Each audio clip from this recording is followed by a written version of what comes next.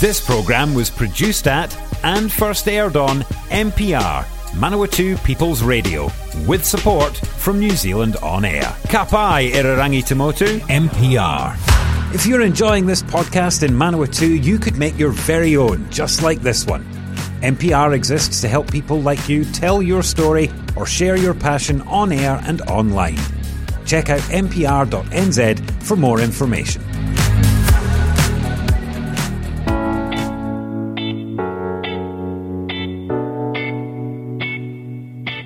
Hi, I'm Greg Watson and welcome to this week's show of Property Matters, where we talk all things property, whether it's local, regional, national or international.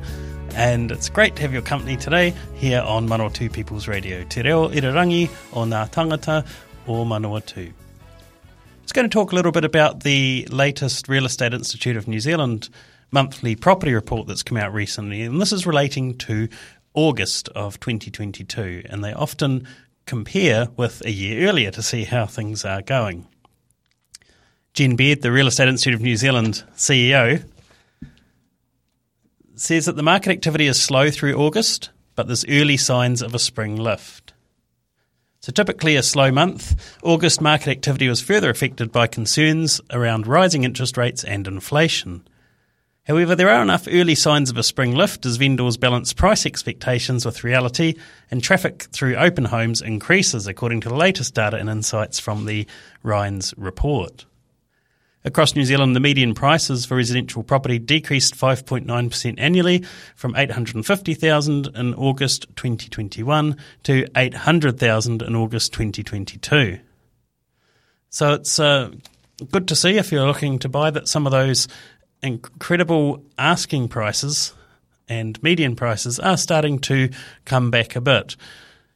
This is largely created by the artificial situation where the government has removed a lot of first home buyers and investors from the market in terms of making the criteria very hard for them. But what we've noticed recently and anecdotally is quite a lot of first home buyers returning to the market, and we've seen this a lot in Wanganui. We've seen it quite a lot in Palmerston North, where the prices have come down a little, and we'll talk about that soon, and vendors' expectations are becoming a little bit more realistic. So we'll look now at some of the regions around the country and what's happened when comparing the median price to this time 12 months ago. So some areas are up, like Bay of Plenty and Gisborne, Taranaki, Hawke's Bay, Nelson, West Coast and Southland are all up. In fact, the entire South Island is up compared to a year ago. For example, Marlborough is up 14.5%. The West Coast, the house prices are up 25% compared to a year ago. So if you think it's all doom and gloom everywhere, it's certainly not. Manawatu Wanganui, we had the massive rise in prices, over 30% per year. So relatively speaking, we're down 6.6% from where we were a year ago. But that was just really just a bit of a correction, and then things will stabilise and continue to move upwards. So I'll move now to some of the information about the region and where we are at here in Manawatu Wanganui. And so these words here from Jen Baird, the CEO of the Real Estate Institute of New Zealand, relating to our region. Manawatu Wanganui did have the annual decrease.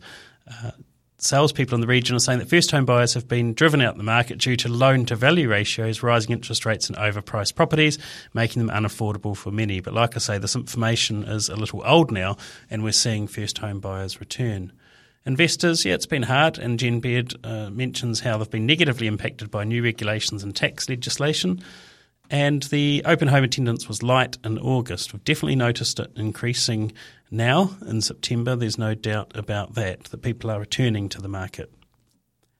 And that leads on to, some of the specifics here, what's happening more specifically in the area. Rangitikei district prices are actually up 10.5%. Wanganui district up 1% on both of those based on compared to last month. But overall, Manawatu district has gone up in the last year, so it sort of does depend where in the region you live a little bit, and certainly lots going on. So this article from Trade Me information from Trade Me coming up. This is an article on Stuff by Brianna Mickelraith. It says housing supply jumped 76% in 12 months, Trade Me says. This is good news if you're looking to buy. It means there's more to choose from and possibly the ability to get a property a little cheaper than you could recently. So Trade Me Property Sales Director Gavin Lloyd says the nationwide property supply had been higher year on year each month for 9 months. And last month marked the third month in a row where we saw listing numbers spike by more than 50% year on year. And while last month's spike was partly due to the nationwide lockdown in August 2021, the increases had been on an upward trajectory all year and currently supply was well above pre-pandemic levels. It talks about Waikato having the highest number of properties for sale ever last month, with supply more than doubling in the region compared to 2021. Hawke's Bay, Nelson Tasman, Bay of Plenty, Wanganui and Manawatu regions also had more than double the number of properties for sale in August when compared to the same time last year. So it's interesting to see that there are more available, and that's really good if you're looking to buy. And again, that competition between people selling means that prices generally stabilise a bit, where that supply and demand comes off and the foot comes off the accelerator a bit, allowing more options and more appeal to investors and first home buyers. Also in the news, you may have noticed recently, Westpac has just increased the home loan rates again. So it might be interesting just to recall where we are historically. They're still not that bad, historically speaking. We've gone through a very low patch of interest rates where they were way, way down, which was incredible. But compared to long-term averages, the interest rates were still quite low. So when the media talks about the difficulties in people affording the interest rate repayments, they're really talking about if you've purchased in the last couple of years that you'll be paying more, of course, as those come off fixed terms in terms of the mortgages. However, if you haven't purchased for a while, you just work out these rates as what they are and just use that in your decision as to whether to take a mortgage, to buy an investment property or a first home. So Westpac saying it will lift the 6-month, 1-year and 18-month and 2-year rates by 30 basis points, and that takes the bank's 2-year special rate to 5.65, still very low, like I say, historically speaking, and its carded 2-year rate available to those who do not meet the criteria for the special to 6.25. And it follows a similar move by ANZ earlier in the week, which raised its special 1-year fixed rate 30 basis points to 5.45. And at the start of August, ANZ had cut that rate to 4.99. So could they go higher? Yes, possibly.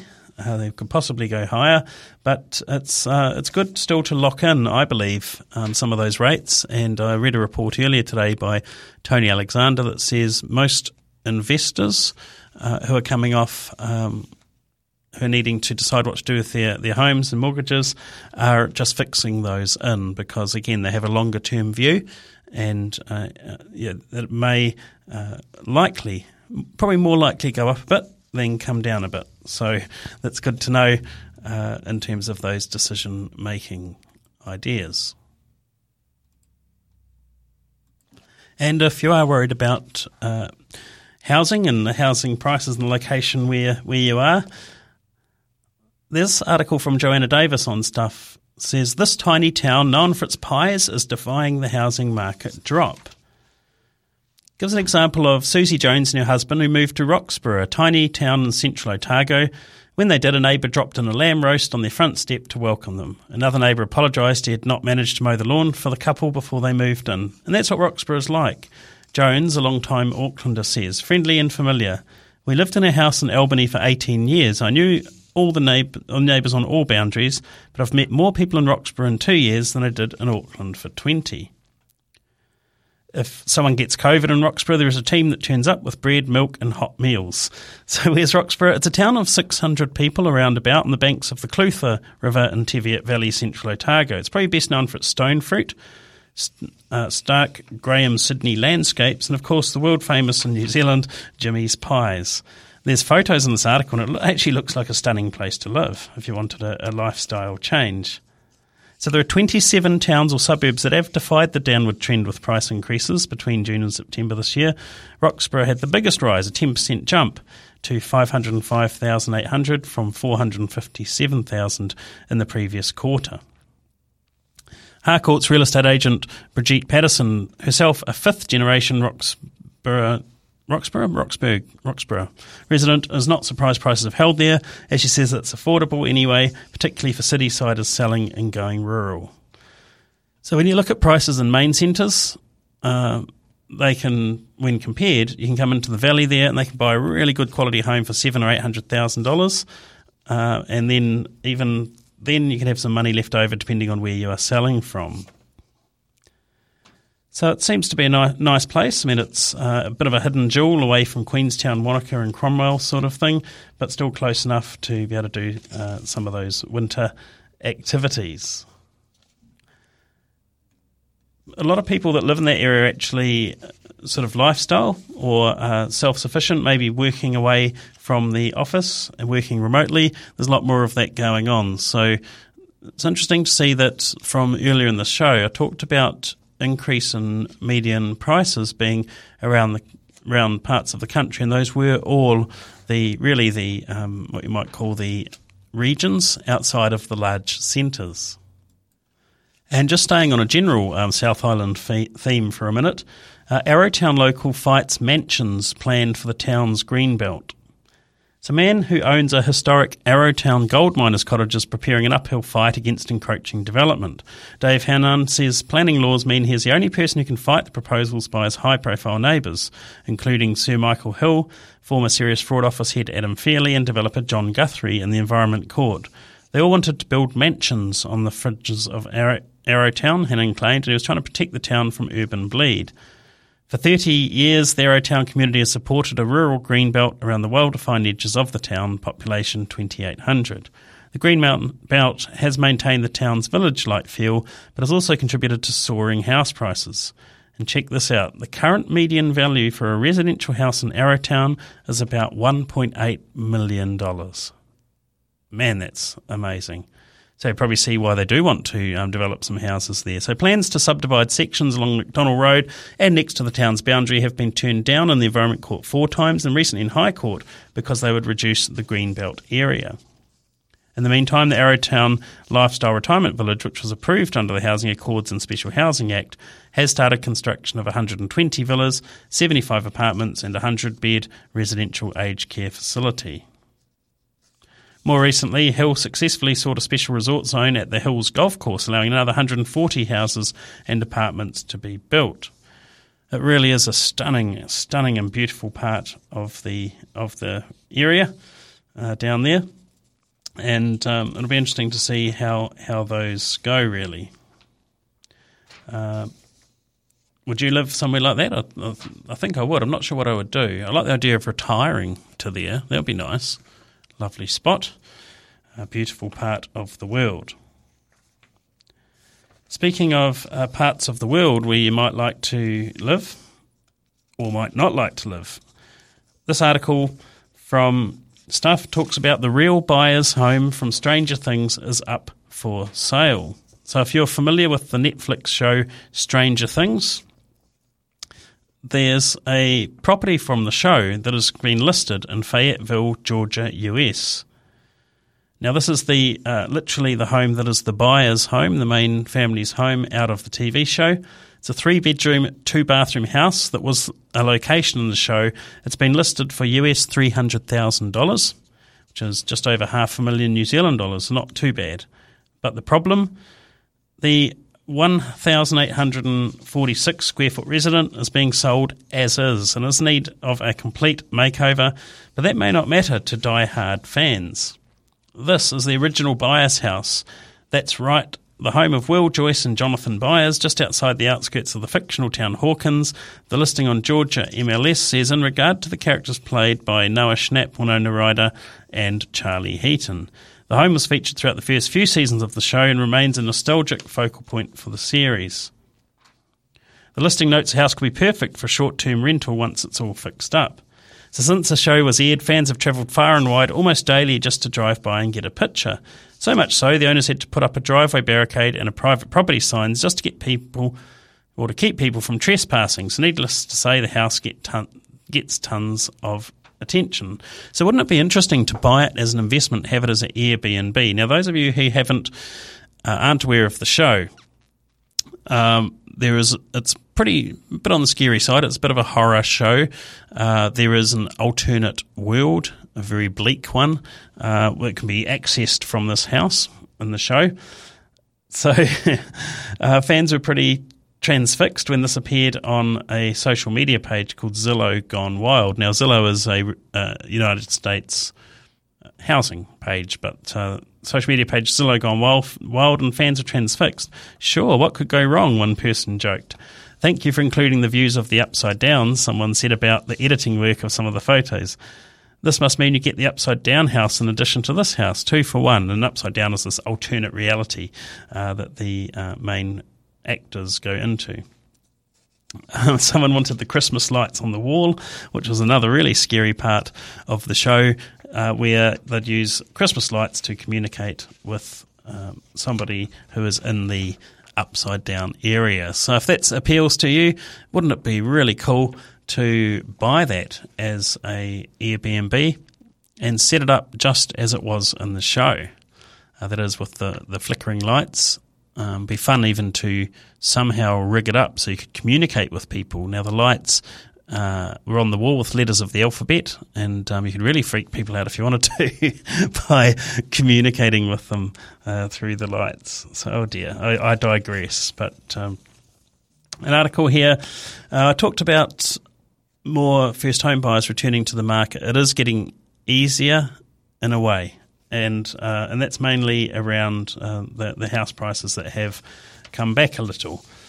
Still tricky in other ways, still needing to save the deposit, of course, and still needing to make sure that you can make the repayments on the interest rates. But remember, when banks lend to anyone, including first home buyers, they are allowing in their decision to lend money the fact that the interest rates could go up.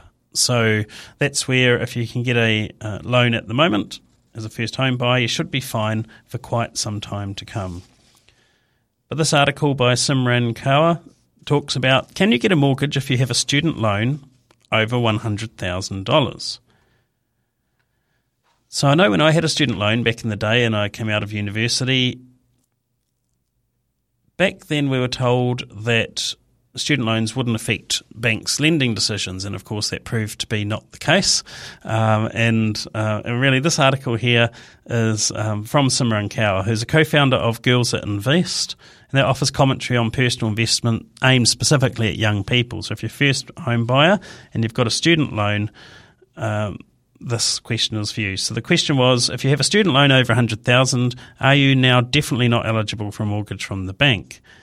So this is Simran's comments. I saw info lurking around on social media platforms. Haven't done my own research on it, but I'm a bit stressed as I would love to buy my own home with my partner.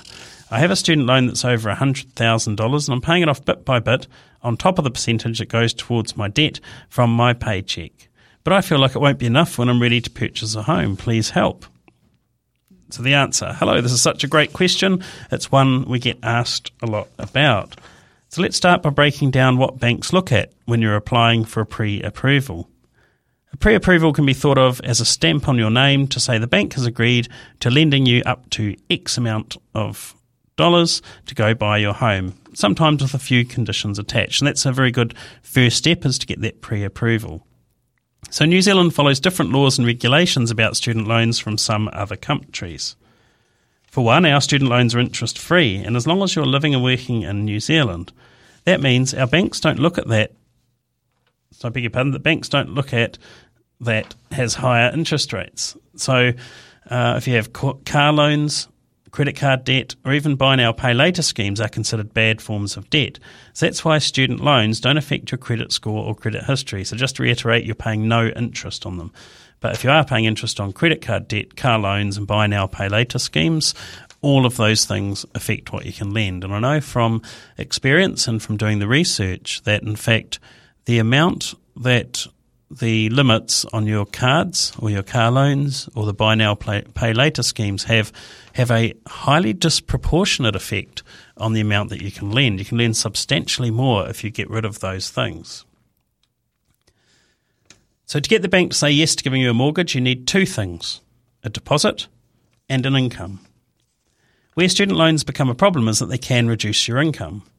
Why? Because the government takes 12% of your salary once you earn more than $21,000 a year, which reduces the amount of debt you can service, in other words, the repayments. But all your mortgage broker or bank has to do is take this percentage off your weekly salary to see what your income is and then consider whether this can support a mortgage. How far you make is far more important. How much you make is far more important than how much student loan that you have. So that's something to consider, and that's really interesting. I think I learned something from that article. It's just saying that it can affect your ability to repay. So don't lose hope. Probably go and see a mortgage advisor or a bank, show them your situation, and see if you can get that pre-approval in terms of your best possible shot at it. Pay off your credit cards if you can. And also, when we talk about the buy now, pay later schemes, these are the things, and I'm sorry to grab a company name, it's just one that's come to mind, ones like Afterpay. Now, what you're actually doing when you're buying an item on there, even if it's a $100 item, is you're effectively given, I think it's, and don't quote me on this, but it's something like a couple of $1,000s of credit. And that affects your ability to lend. So even if you've got a $100 purchase on something from the warehouse you're paying off over 4 weeks, that massively will also impact. So pay off the Afterpay type buy now, pay later schemes, and reduce as much of the debt as possible. Because what you're actually getting rid of is the interest that's being charged, and that makes your position for paying off a loan much, much better.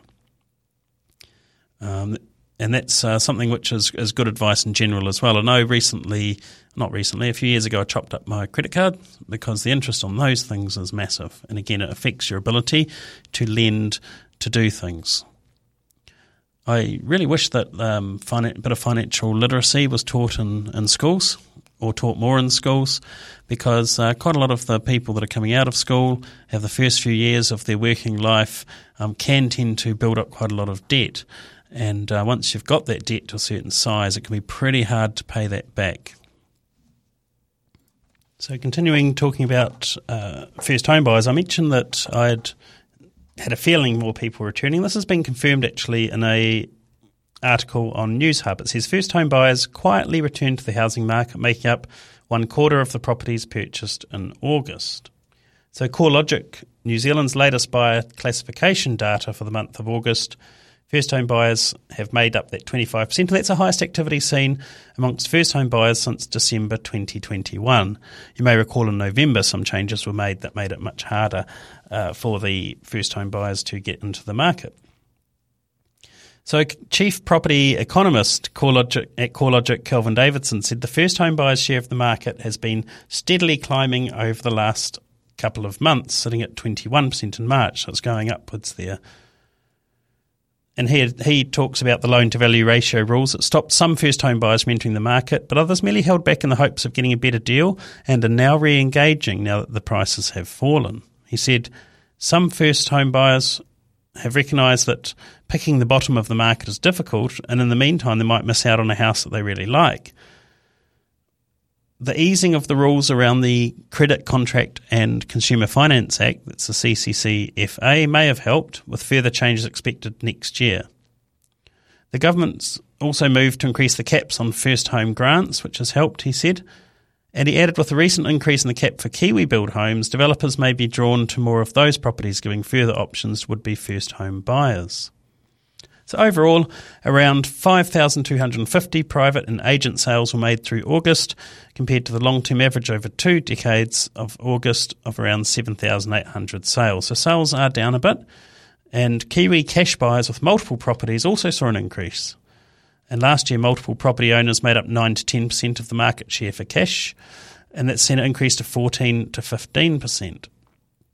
So that means that investors, to a certain extent, are returning to the market as well. So I've had this, what feels like a fairly long period since November, of last year of stifled activity, and now things appear to be just picking up a bit from that News Hub article.